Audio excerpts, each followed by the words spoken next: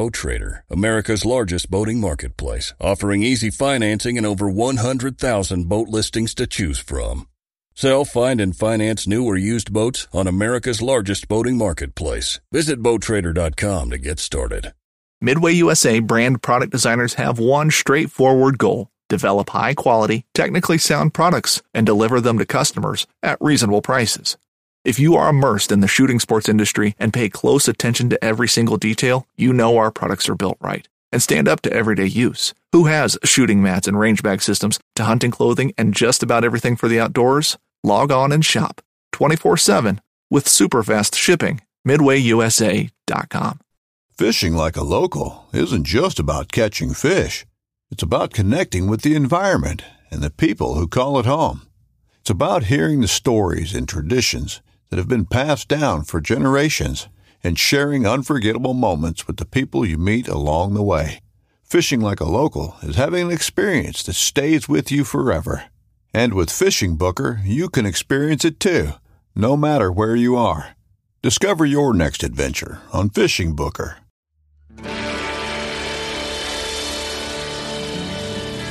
From the nation's capital, this is the Fly Fishing Consultant Podcast with your host, Rob Snowhite.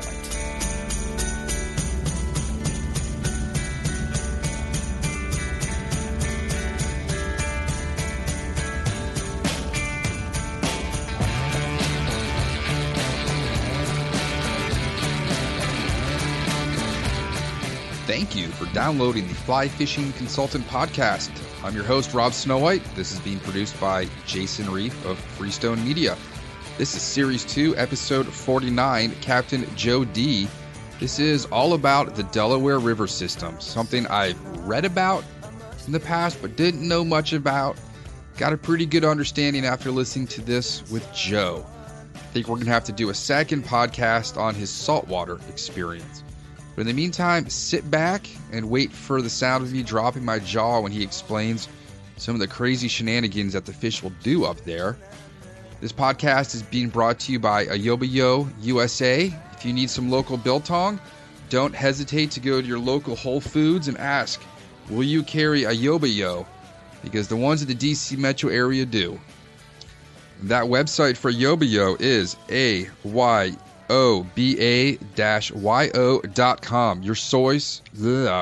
Your source for locally made biltong, which is a classic South African dried meat. He also has sausages and dried meat sticks.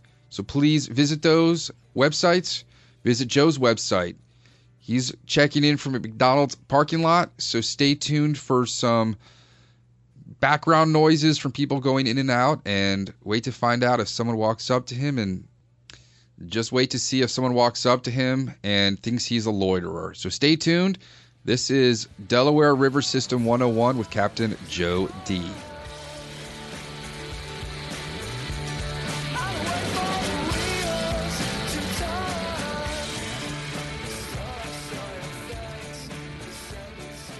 Let's dive right in. All right. So this podcast, we have Captain Joe. How do you pronounce your last name for those who might have an issue reading? DeMalderis. DeMalderis. That's why right. It's usually just Joe D. I mean, with my last name, no one even believes me that my name's Snow White. So I have to take out my driver's license like 6 days a week. So where are you right now? Right now, I am glomming on a free Wi-Fi at McDonald's.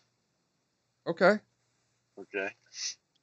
That works. Did you get a cup of coffee or some fries? I just got a cup of coffee and sitting in the AC in my truck. Okay. All right. Sounds good. So if people are going to be listening on their phones or their computers, where can they follow you on social media as we go along? Okay. Well, my name, Joe DeMalderis, on Facebook. My website is flyfishtodelaware.com. All right. Okay. And where did you grow up? How'd you get into all of this? How to get in all this? I grew up in Brooklyn, New York, in the neighborhood of Marine Park, kind of right off Jamaica Bay, and I spent my first 17 years there.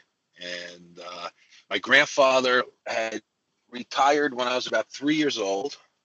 It took me virtually every single day it wasn't probably pouring out to the bay, and we'd fish off of piers and bulkheads, and that's what got me into fishing. I was also very fortunate. My grandparents had a little summer cottage, and I spent all my summers there, and that was, trout streams and wild trout streams and stock trout streams and, some ponds and lakes right nearby too. Sounds a lot very similar to how I grew up. My grandparents, one was on the ocean in Florida, one was inland, so I could have bass in the morning and saltwater in the afternoon. It was a pretty cool way to grow up. That's good.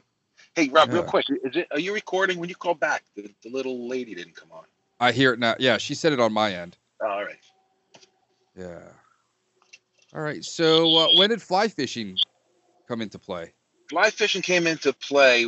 I talked my mother into driving me to this one stream nearby my grandparents' cottage all the time. And I would go there with worms and spinners and salmon eggs and whatever else I thought trout might bite. And I'd see fish rising, and I'd cast my junk at them, and nothing had happened. And two old guys fished there often, and I'd always see them catch fish with fly rods. So, I don't know, I was probably about 13 years old, 12 years old, something like that. And talked my mother into buying me a fly rod and reel. So, and I had a little spin pack of flies like bumblebees and things like that. And I showed up at this stream, and the two old guys thought, they'd see me all the time. I think they would get annoyed at me, but they were polite enough not to ever say anything to me, because they'd be fishing and I'd be flopping spinners and worms and stuff at the fish that were rising. And when they saw me show up with a fly rod, they thought that was kind of cute, I think. And they kind of pulled me aside and just started telling me stuff. And that's awesome. I got my first fish on a fly, and I was hooked ever since. So for mentors growing up, would you say it's some of those old timer guys took you under their wing? Yeah, those guys. And then when I was in my early 20s, I became friends with a guy who lived not too far from me, and his father was an outdoor writer. And this guy ended up in Montana. He ended up moving to Montana. We stayed great friends. He opened a fly shop out there. Unfortunately, he died too young, but he really taught me a lot too. Took me under his wing really, and taught me a lot of stuff. And then really was just glomming everything I can get my hands on, every book, magazines, just constantly reading. But mostly it was just trial and error in the end. Just kind of making the mistakes and being, I guess, I don't know, thick-headed enough I wasn't going to give up. People nowadays, I don't think they know how good they have it with the internet and all the TV shows and print media and podcasts. I mean, I had just the black and white books from the 50s at the library when I was a kid. Oh yeah, that's what it was. It was, it was all the old books and magazines. Pure fly fishing magazines then, they may have existed, but I didn't know what they were. So I would get, Field and Stream and Outdoor Life and Sports Afield and all those magazines, and hope that month there'd be a fly fishing article in them. And, often there were. And, just try to learn what I could looking at that. And then I remember my uncle bought me McLean's Fly Fishing or Fishing Encyclopedia. I don't know if you ever saw that. It's a big giant book. It weighs about 30 pounds. And that had a lot in it on fly fishing, all about line weights and tapers and rods and fast action and slow action and reels and, leaders and tippet. And, that really helped me a lot, that little reference book or big reference book. All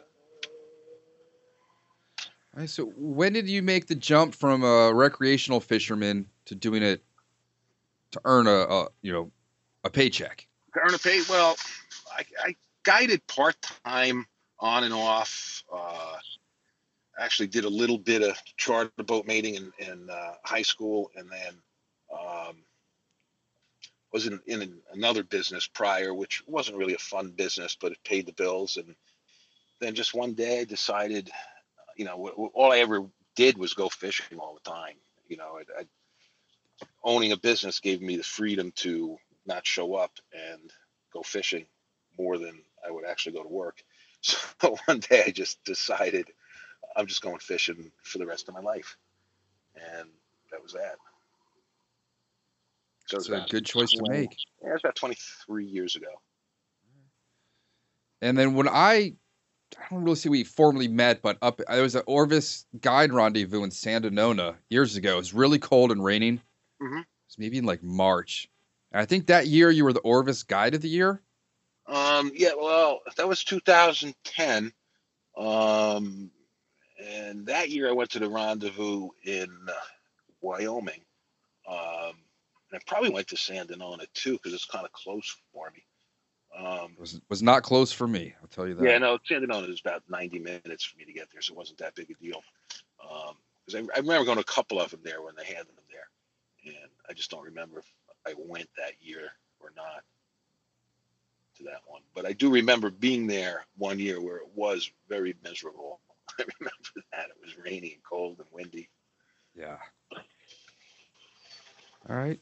So what I want to do, the meat and potatoes of this podcast, I want to just learn all about the Delaware. I know there's a lot of people too. Client Fred, he said I must have read his mind when I told him I was having you on because he wants to know as much as he can.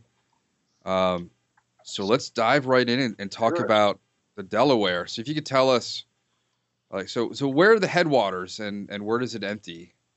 The Delaware is a tailwater. So it's two rivers, the east branch of the Delaware and the west branch of the Delaware. And they join together in Hancock, New York, and form the main Delaware River. And that goes all the way down past Philadelphia, down into Delaware Bay. So it's about 325 miles before it hits the ocean. And we're only talking about the very top part. So the west branch is 15 miles long, roughly, and the east branch is roughly 30 miles. And then the main river tailwater seasonally will go anything from 30 miles down to 2 or 3 miles. It just depends on how hot a summer it is. And but you always have the 15 miles of the west branch and the very top of the east branch. The east branch is long and wide. It gets wide as it comes down. The Beaverkill joins it. That dumps a lot of warm water into it. The river widens, and that lower stretch, which is about half the river, gets kind of warm. So if you stay up above the Beaverkill, most of the time that water's cold all season. When it gets real hot, that'll shrink down to maybe 6 miles of river that's fishable. We're safe. We're not going to hurt the fish. And so it just depends on the time of year. Sometimes we have 80, 85 miles of river. Sometimes we have 20 miles of river. So when it's shortened like that, does it get more crowded? Yes and no. It gets more crowded in places. It's the places, either it's easy access or it's kind of no-named pools, everybody just kind of gravitates to. So you'll have, areas of the river where, you'll have 15 people in sight, and you have other areas of the river where you don't see anybody in any direction. It's like this weekend was a great example. It was hot. The main stem is, you couldn't fish that. It was too warm. The upper east branch is really low water right now, and it's really, really, really challenging for most people. It's low and slow and crystal clear. It's crazy dry down here in DC. Like our river is it's dropping. Mm-hmm. Plants are all wilting everywhere. Yeah, it really hasn't rained since the 4th.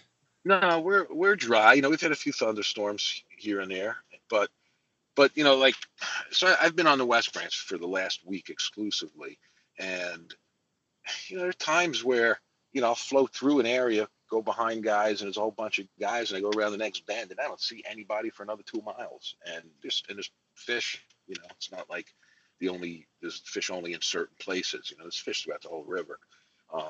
Just some places are just easier for guys to get to, or they just know them. They feel more confident there.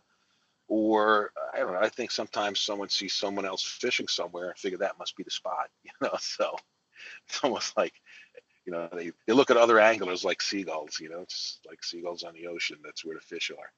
And I never understood that, but it seems that was us today. There was a kid fishing downstream from us, water we had pounded already. He goes out with the dinkiest looking foam bug and pulls out a snakehead. Nice. And I just looked at him like, man, we've been here for nearly 3 hours and didn't even know there's a snakehead down there. That's kind of a bonus. Yeah, he just walked right in. Yeah. Fortunately, we don't have any snakeheads. Fortunately. Yeah. How long have those dams been in place? Were they like hydroelectric? No, the New textile? York City water supply. So okay.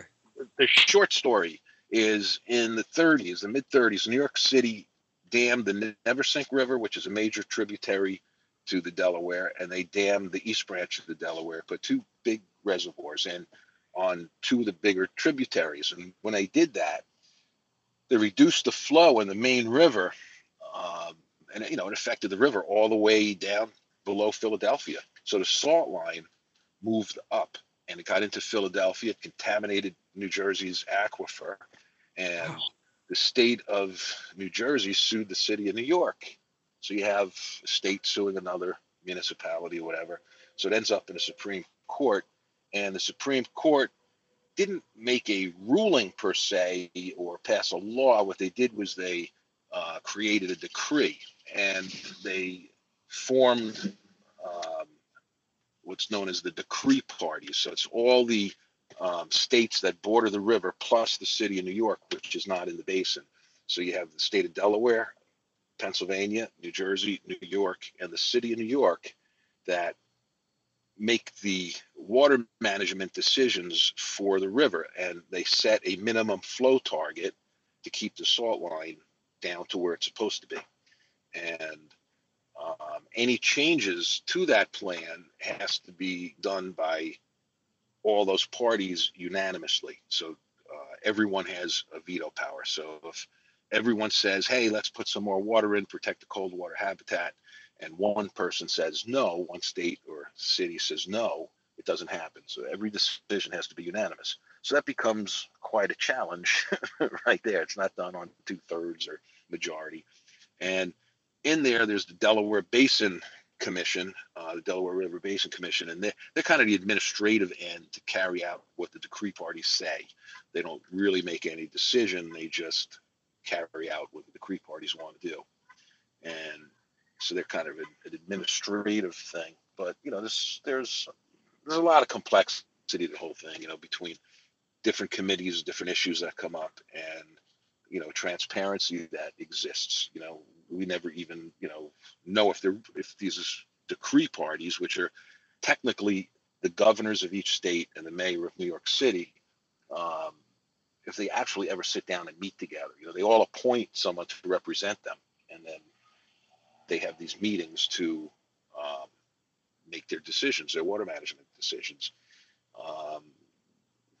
But it's not a public meeting. You can't go to it. You don't know where it is, or if it even exists, or if they just do it on telephone, or what they do. But that's the program. That's how it works. At Midway USA, we know the AR-15 is one of the most popular rifles in modern American history. Known for its modularity and widespread use, it's often considered essential to any gun collection. The essential things you need to run an AR-15 are usually always in stock during shortages, things like magazines and 5.56 ammo. Whether you're looking to buy a new AR-15 or buy parts for your modern sporting rifle, log on, and for just about everything for the outdoors, shop MidwayUSA.com. Now, are they the ones that decide when water's released?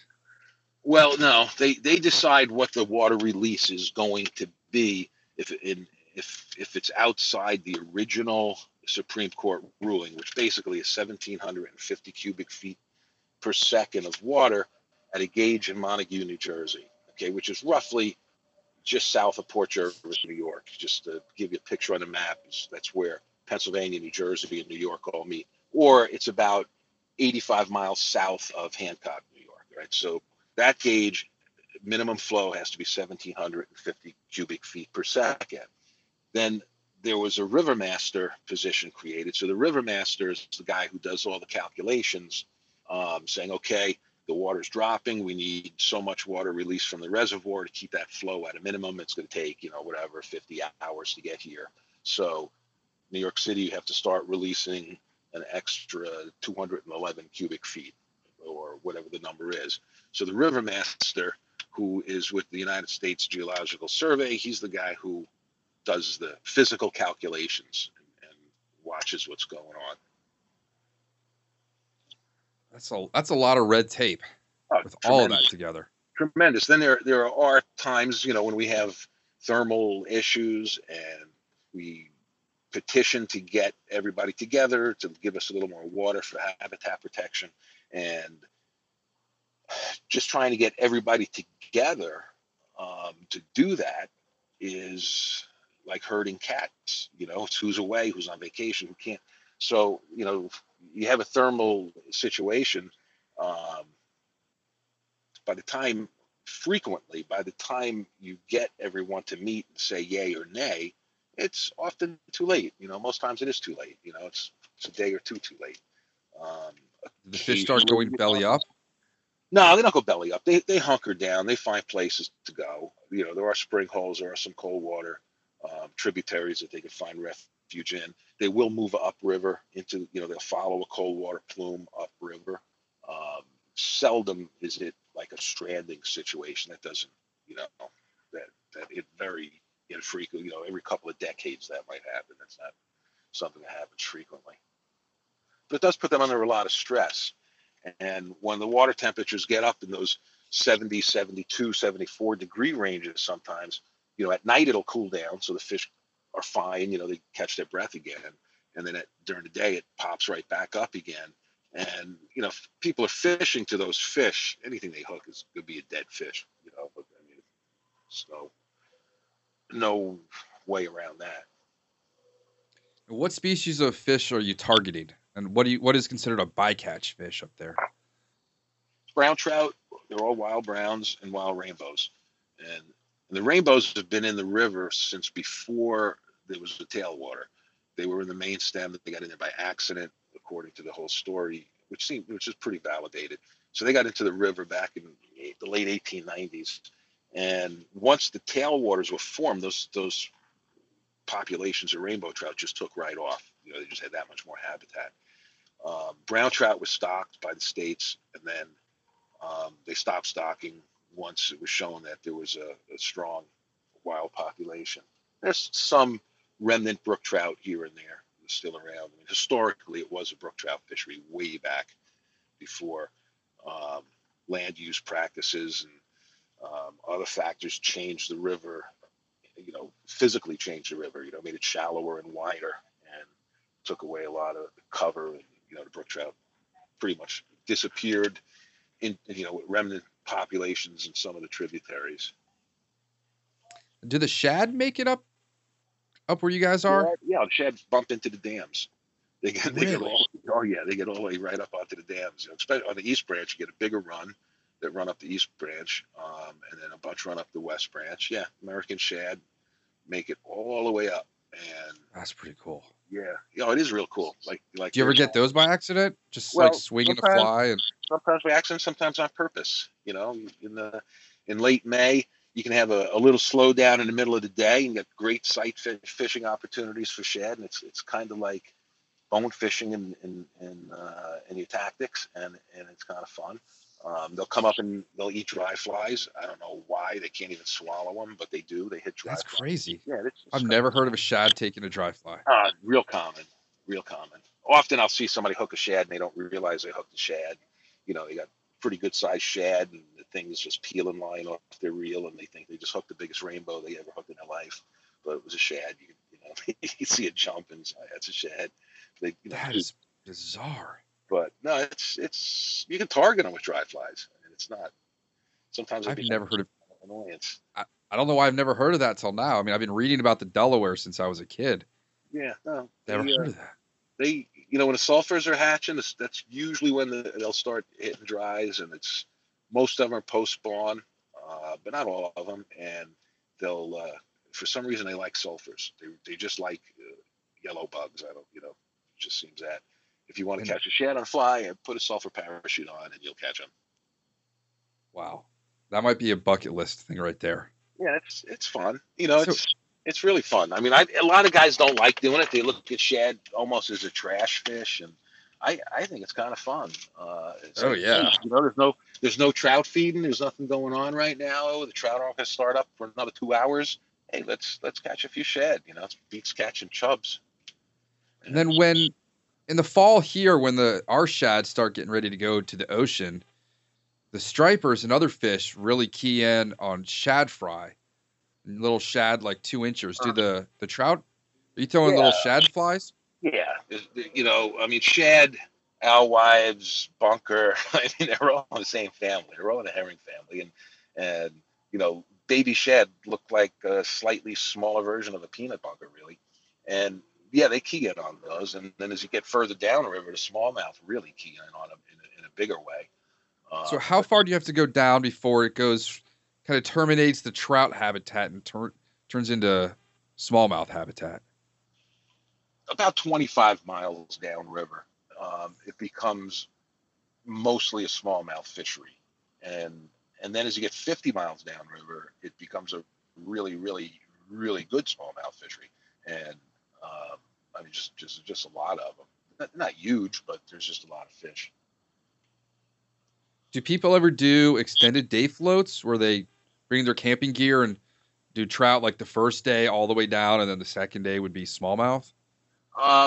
There's really not too many opportunities to do that. All the land is private, although the river, the main stem of the Delaware, is a wild and scenic recreational river under the National Park Service, and it's patrolled by the National Park Service.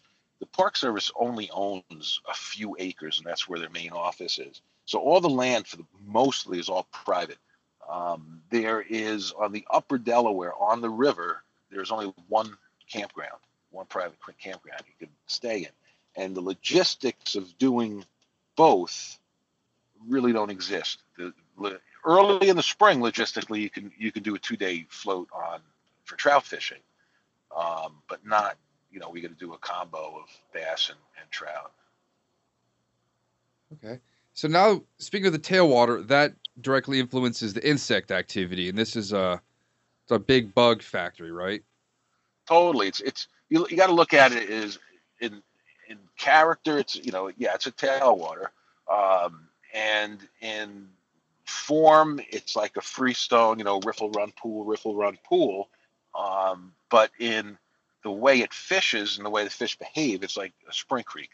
So it's like it's like a giant spring creek, and being technical, there's zillions of bugs. I mean, it's every bug that hatches in east of the Mississippi, we get a hatch of, and some besides that. You know, we get Pteronarcis stoneflies, it's like a salmon fly you get out west. We get that bug too, and you know, golden stoneflies are real good hatch on the East Branch and on the main river.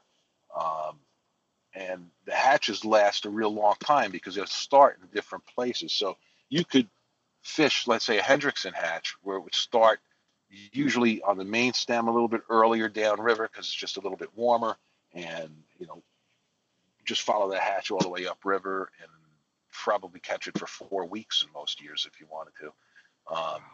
You know, if you're that type, you know, I mean, you know, but once they end, and then March Browns start, you know, so why would you leave areas? So now you got March Browns. Oh well, you know. But if you wanted to, you could do that. You know, green drake's the same thing. And what type of gear are you fishing? If you had just like one rod and reel outfit, and is there a specific leader you're throwing? Are these fish spooky? Yeah. What do you need to go out and fish the Delaware? They're spooky. In the summer, they're spooky, or low water, they're really spooky. And sunny days, just like any place else. I mean, they're fish. They're not, you know, they're fish. And they're wild fish. They behave like wild fish do every place. They just have a tremendous amount of food, so they don't have to be opportunists. You know, they eat when they want to eat. You know, there's food in front of them all the time. So that makes it a little hard. The hatches can be extremely prolific, and you know, they say a sulfur hatch, for example, you can have so many bugs on the water at once that, you know, your fly could get lost in the mix. So timing and accuracy become real important. So because of that, I like a fast rod. 5 weight's fine, and the reason I like a fast rod is because you can be a little more accurate with it than you're going to be with a slower rod. So you can have more accuracy, hit your targets, and get a good presentation. Everything's on a reach cast. I mean, very seldom are you going to not throw a reach cast on that river. Get your fly leading the way. Don't, no influence by the leader or the fly line. Just let that fly look and behave as most like a real fly as you can. You usually don't have to get below 6x. In the springtime, 4x, 5x is what you're on. Then you get to a point where you're just mostly 5x, and then now you're on 6x. Tricos you might have to get on 7x because you just start to fish really tiny stuff, and you just need that smaller diameter to have less impact on the behavior of the fly. How far are some of these casts? People have to be. It's not like Florida Keys. They throw in. No, most of the time you could. That depends. If you're wading, you can get closer to fish than you can if you're fishing out of a boat. But sometimes you can't get close to fish wading because the water's too deep, especially on the main river. But most of the time, if you can cast 30 feet, you could be successful. I'd rather see someone who could cast short and well than someone who's long and who knows where it's going. The guy who's short and accurate and can get a really good drift has got an advantage over someone who can cast 70 feet and not get a good drift. And there's so many currents and swirls and, all these little seams that you're crossing at those distances that it's really hard to get a drift for but a few feet. So accuracy becomes really more critical. And so if you're not accurate at 70 feet, keep the 70 feet on the reel and just get yourself close or sneak in. And you mentioned boat fishing. How's the access? Are there boat ramps up and down? Yeah, boat access is decent. The West Branch has a lot of access for boats. There's enough access for boats, and there's plenty of wade access, public access. The Upper East Branch, what I call Upper East Branch, is upstream of the Beaverkill Junction, has a decent amount of foot access, not much boat access. Actually, on the whole East Branch, there really isn't a lot of boat access. And on the main stem, you have every few miles. So you have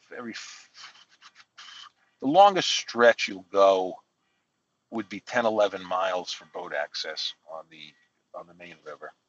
And how long does it take to float that? Oh, it depends on how high the water is.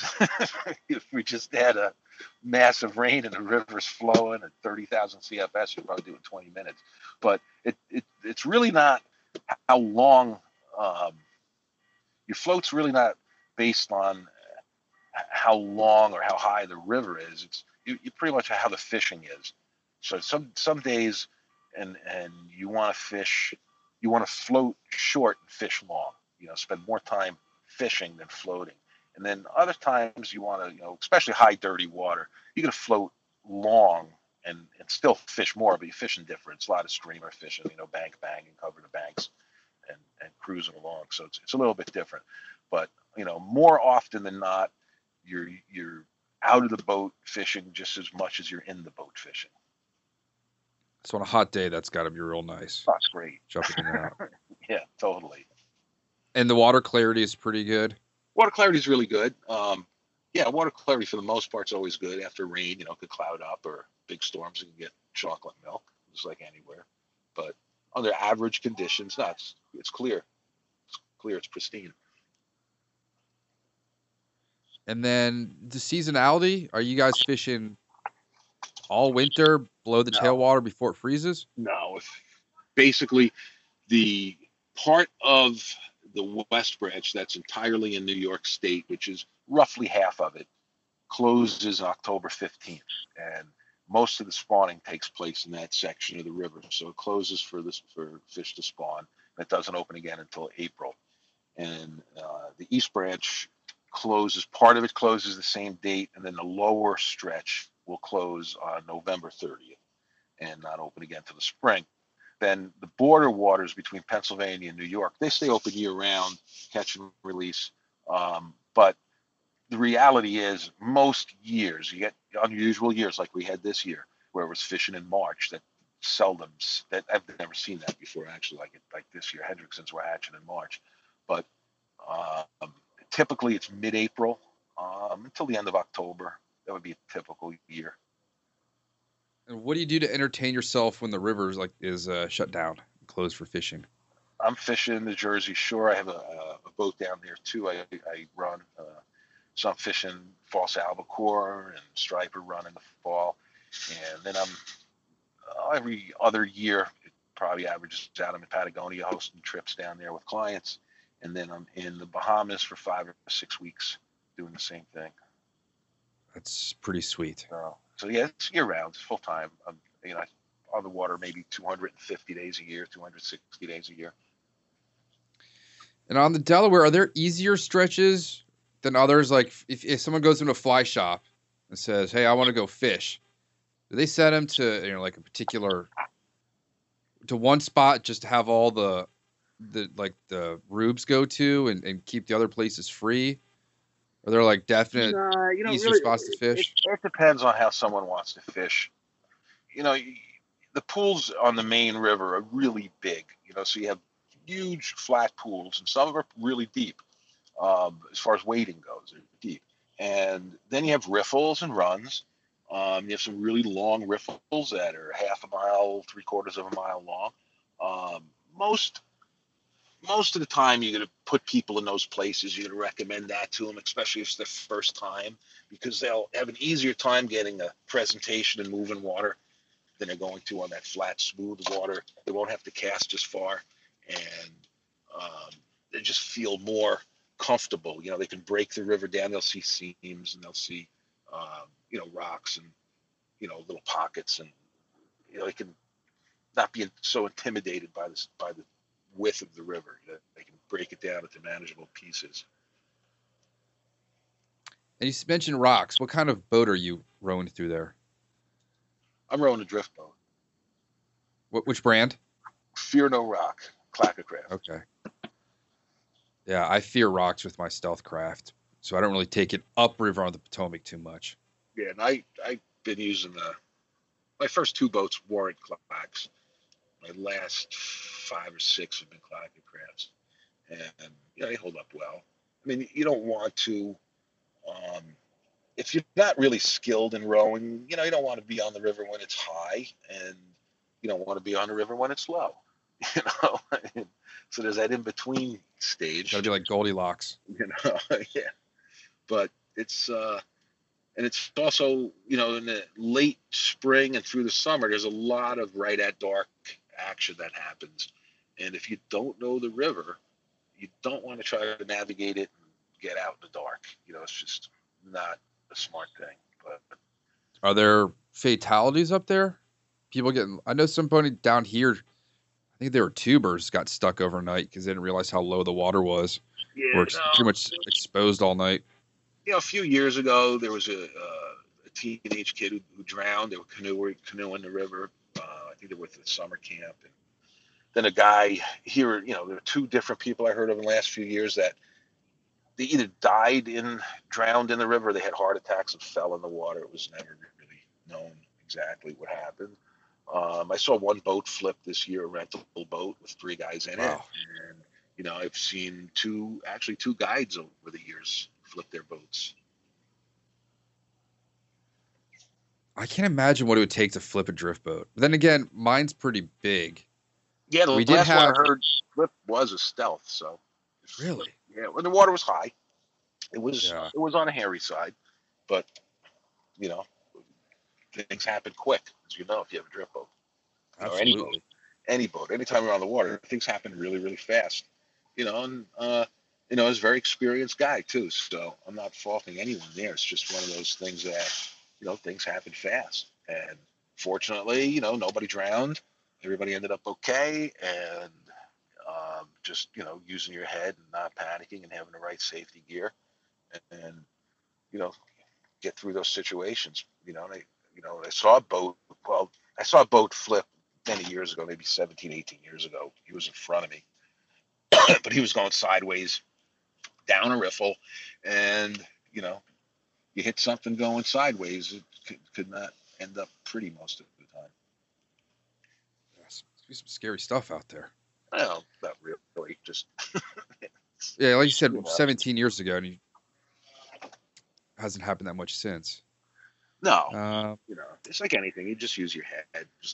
Just remember to only fish, and only going fishing, and it's recreation first, and you just be safe about it. It's just like riding a bicycle or whatever else, people do. You just don't be dumb, This upcoming concert season will be all about the boots, and Tecovas is your stop for the best in Western style. Tecovas has seasonal and limited edition offerings this spring and summer, including men's and women's boots, apparel, hats, bags, and more. All Tecovas boots are made by hand in a time-honored tradition with timeless styles that are always on trend. And Tecovas has first wear comfort with little to no break-in period. It's hard to find this level of comfort paired with this level of style. Stop by your local Tecovas store, have a complimentary drink or two, that's WCB style, and shop new styles. The smell of fresh leather and friendly staff are at your service. Many stores even have leather custom branding to make your boots truly personalized. And with regular live music and events, there's no in-store experience like it. If you can't make it into a store, just visit tecovas.com. That's TECOVAS.com. They offer free shipping on all boots, as well as free returns and exchanges, and ship right to your door. Go to tecovas.com and find your new favorite pair of boots today. Yeah, we just had a kid drown in one of the lakes down the street here about 2 nights ago. Don't know what happened, but out swimming after dark, who knows? Yeah, you don't know. Don't put yourself in those situations. No, and on the lower part of the river, we call the lower part, like 50 miles downriver, and then all the way down for hundreds of miles. There's a tremendous amount of rafting and tubing and canoeing that goes on, and there it's there are a lot of injuries, a lot of people flipping, getting hurt. People do drown every year, more than one. I imagine there's a lot of booze involved in a lot of those activities. Yeah, a lot of that is talking to park rangers, they all seem to say the same thing. It's usually there's a alcohol mix involved, and it's usually a male in his early 20s that's invincible. Yeah, we have what's called the Mather Gorge here between Great Falls and Georgetown. It drops, I don't know how much in elevation. We might get 24 drownings a year in, like 8 to 10 miles. And a couple years ago, it was young Marines and young Army guys in the summer that were hot and wanted to jump off a rock. They jumped in and never came up. No, I don't even know if they ever found them. I mean, I think back when I was in my teens and 20s, I mean, I did a lot of stuff these people do now that get themselves in trouble, and I just write it off to sheer luck, Yeah. I mean, it's boys will be boys, I mean, I don't know how else to put it, but that's what happens.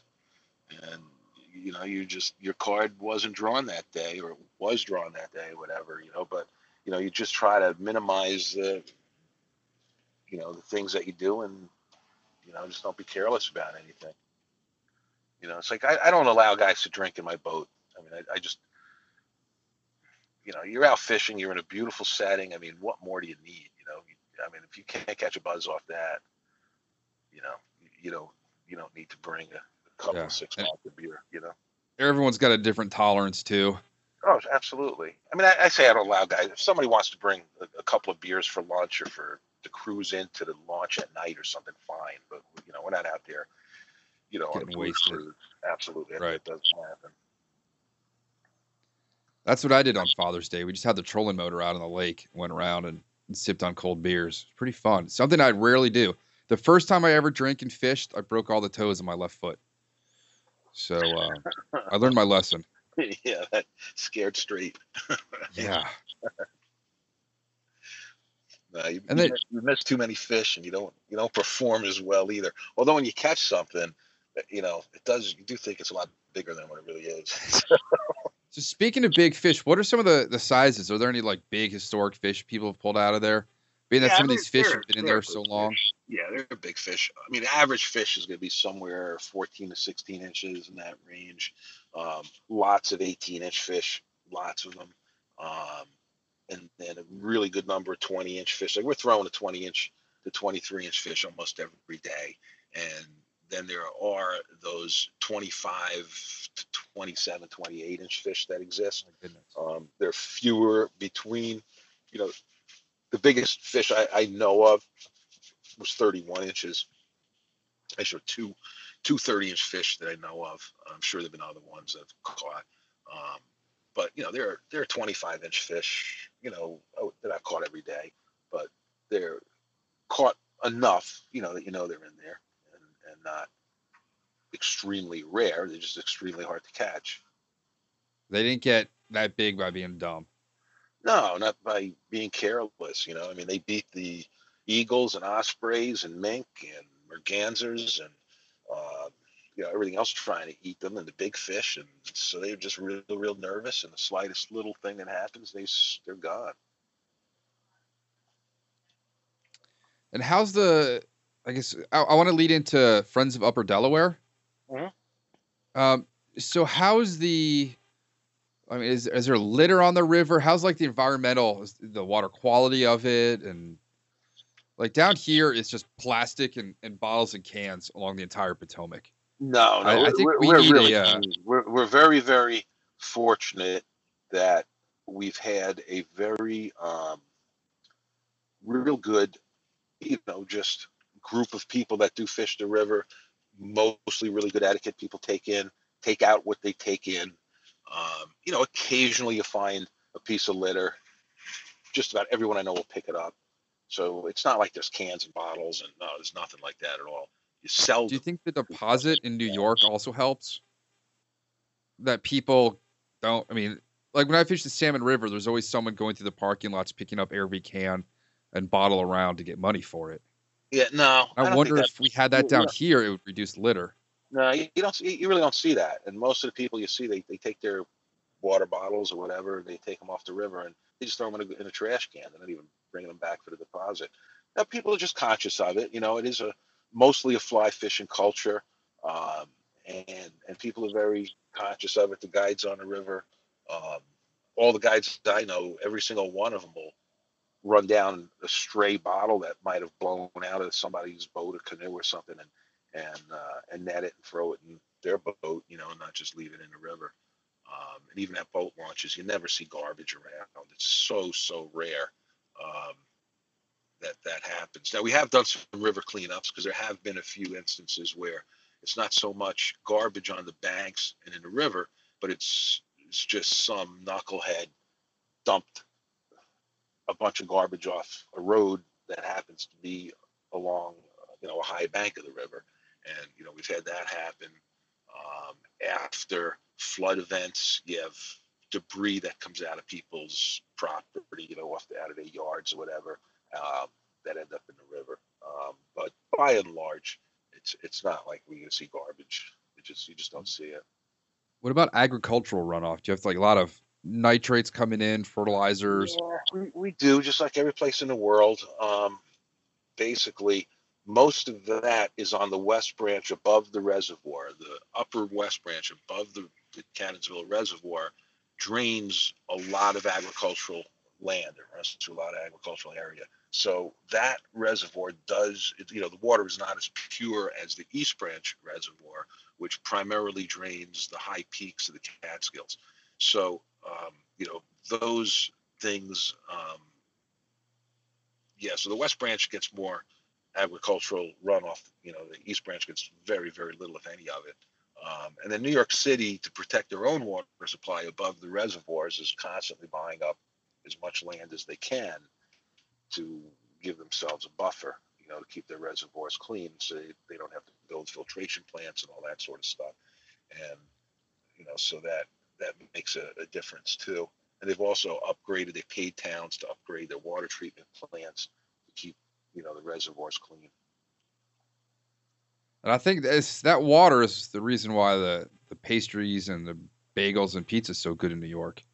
Well, They that's say if really you use sad. different water. They say it's New York City water. That's why there used to be a lot of breweries there. You know, the water was really good. Same Yeah. thing with bagels and pizza. And I don't know. I mean, one of my favorite things when I go into the city is to have a hot dog from a hot dog stand, and the dirtier the water, the better. So who knows? Dirty water. I try to explain dirty water dogs to my wife. She didn't understand them. You We know, did. guys We did got a conies big for my daughter's dirty birthday. thumb. It's good. Oh, did you? Yeah. Okay. Yeah, and we just had them all in a big crock pot. Mm-hmm. My wife's like, "What is that?" I'm like, "Those are dirty water dogs. They're seasoning themselves." That's right. All right, so tell us about Friends of Upper Delaware. So Friends of the Upper Delaware, we are the flagship or premier organization that is fighting to keep better flows of water in the river. That's like a primary mission, to keep the cold water ecosystem intact, to preserve it, to protect it, and to enhance it, and to make it better, because it can be, and get water management plans, better. And it's it's a slow process, but little by little we're making inroads into that. But it's kind of like turning the Queen Mary around. You could cut an oar on your drift boat, spin it right around on a dime, but trying to turn the whole big bureaucracy around, it's like the QE2. You need all kinds of tugboats and ropes and lines, and it takes maybe 2 miles to turn it around. So it's not an easy task, but slowly but surely we're making inroads with the city of New York and gaining some cooperation, and getting New York and Pennsylvania, who border the whole cold water fishery, and working with us too, and working with them to enhance the fishery. So we look at the cold water fishery. We're looking at environmental threats to the region that could pop up. So we want to we keep an eye on that and do what we have to do to mitigate any kind of or prevent any of those threats.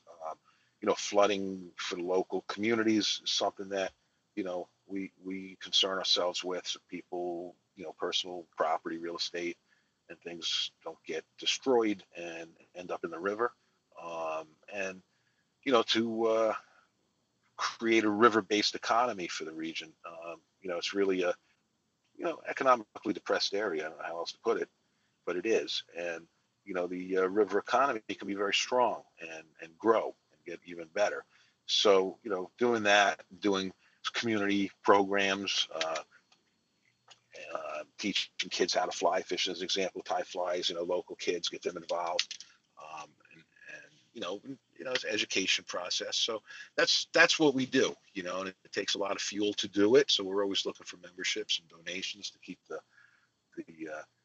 fire stoked, and building a lot of partners like Trout Unlimited, and forming coalitions, being part of coalitions, and working with business owners, educating them on what the river has to offer for them, how it affects their own economics. So that's what we do. And it's not an easy task, and it's a lot of stuff for a small little organization. But using partners too, it kind of makes it a mountain that we all can climb together, not just one little organization trying to do it on their own. And so we see the booth at Somerset every year. Uh-huh. How else do you guys get the word out? And by the way, there's the young lady that was helping out this past year at Somerset looks just like Abby from Flyman Fishing Company. And I got her confused, and I said something, and she walked right by me, and I was like, Abby just totally blew me off. Oh, And then that's someone's like, young lady with glasses. yeah. She actually lives then in the city now. She's a local girl, originally from the area. Yeah. She was outside the bar, and I went into the bar at was it Doubletree or whatever, and I see Abby in there, and I'm like, wait, I just saw you out. And then I realized it was two different people, and I brought Abby out to meet her, and I got a picture of the two of them together, and they look like twins. Yeah, they do look really similar. Yeah, so Sarah helps us at Somerset And she helps us at our One Bug event we have every year, which is our biggest fundraising event. And she helps us Somerset summer raffle tickets, getting memberships from people. And she's a very pretty girl, and a lot of guys have a hard time saying no. So hey, Excellent. it works. So you want to tell us more about that One Bug event? the One Bug is a one fly tournament. We call it the One Bug. Basically, very, very similar to rule wise to how Jackson Hole One Fly works. It is our major fundraiser, and it's a 2-day event with a one evening tossed in. It's a Friday, Saturday, and Sunday. But Friday evening is a big banquet that's open to everyone and an auction, and that you could be you don't have to be a contestant in the tournament to attend that. We sell tickets just to that. People come to that, and then we have a 2-day tournament. It's bragging rights. You get a little cheesy trophy if you win one of the categories, and that's it. We've gotten really great support corporate-wise from industry people, which is really nice. Companies like Orvis and Patagonia and Hyde. Trying to think who else. I know I left somebody out, but they probably are, one of our bigger people. G. Loomis.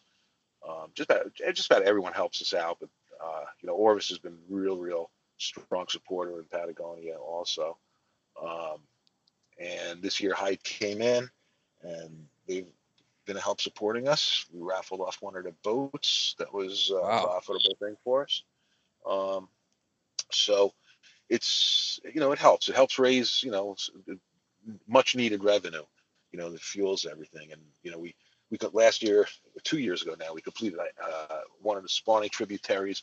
Got trashed in 06 floods, record floods in 2006, and we completed a spawning habitat project on one of the tributary streams. That was it was a huge project that we rehabilitated that stream and essentially put it back in its original channel, got the floodplain backwards, everything working the way it's supposed to, and then very next spring, rainbow trout were up there spawning. So that was really great. But it's expensive doing these things. We have a whole bunch more we want to do, and it just takes money to do those things. So the One Bug helps us.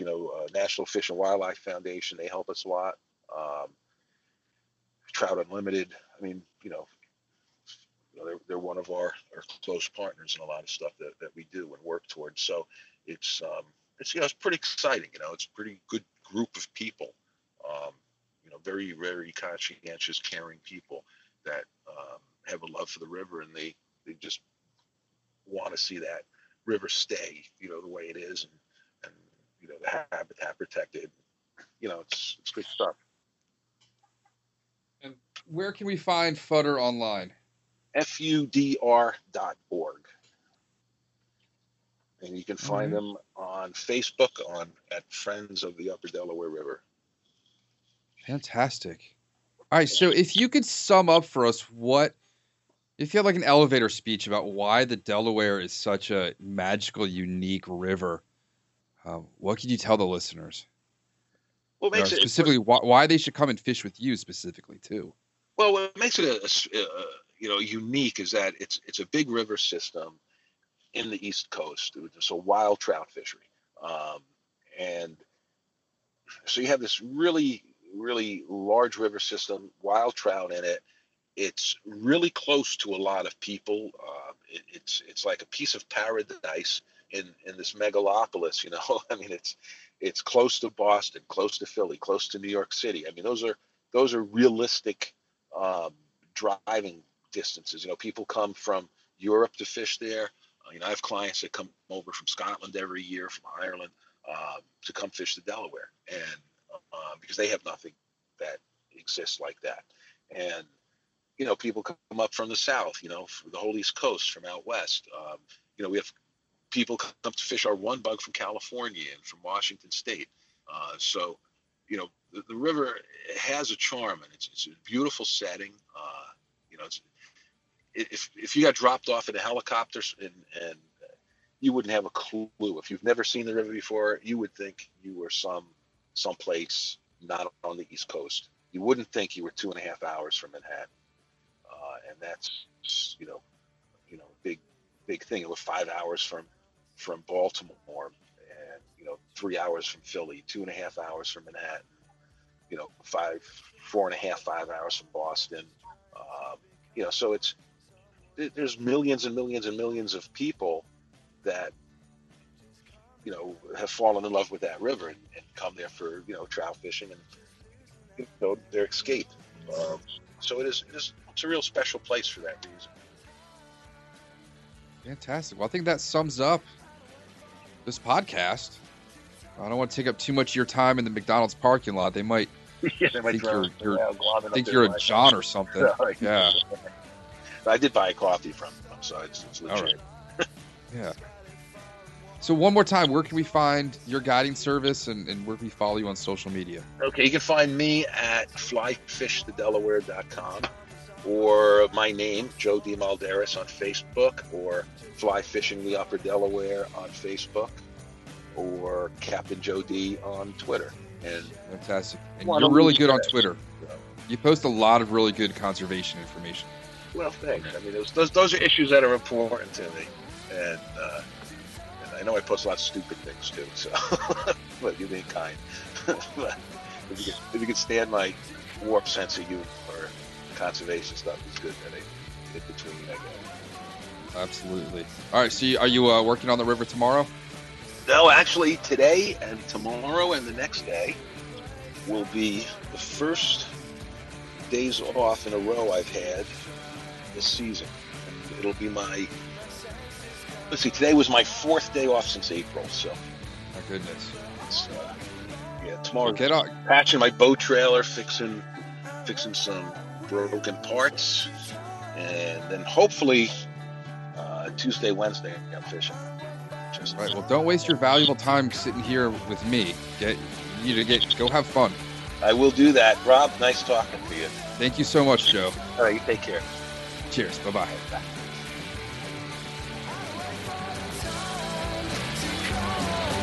Thank you for joining us for the Fly Fishing Consultant Podcast.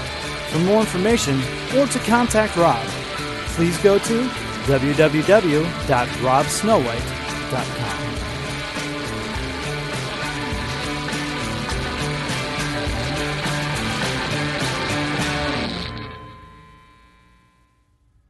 This has been a production of Freestone Media at freestone-media.com.